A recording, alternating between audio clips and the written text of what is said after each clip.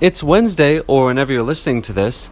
That means it's time for another episode of Seagull Tips, trademarked, all rights reserved, the podcast.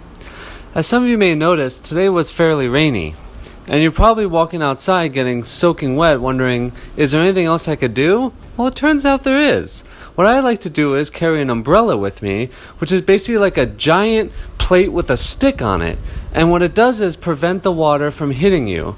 And it works in a light rain or a heavy rain, though it should be noted, if there's a sort of biblical downpour, it'll work for a while, but it's really best to get yourself to an ark. For more tips, visit alexseal.com. Thank you.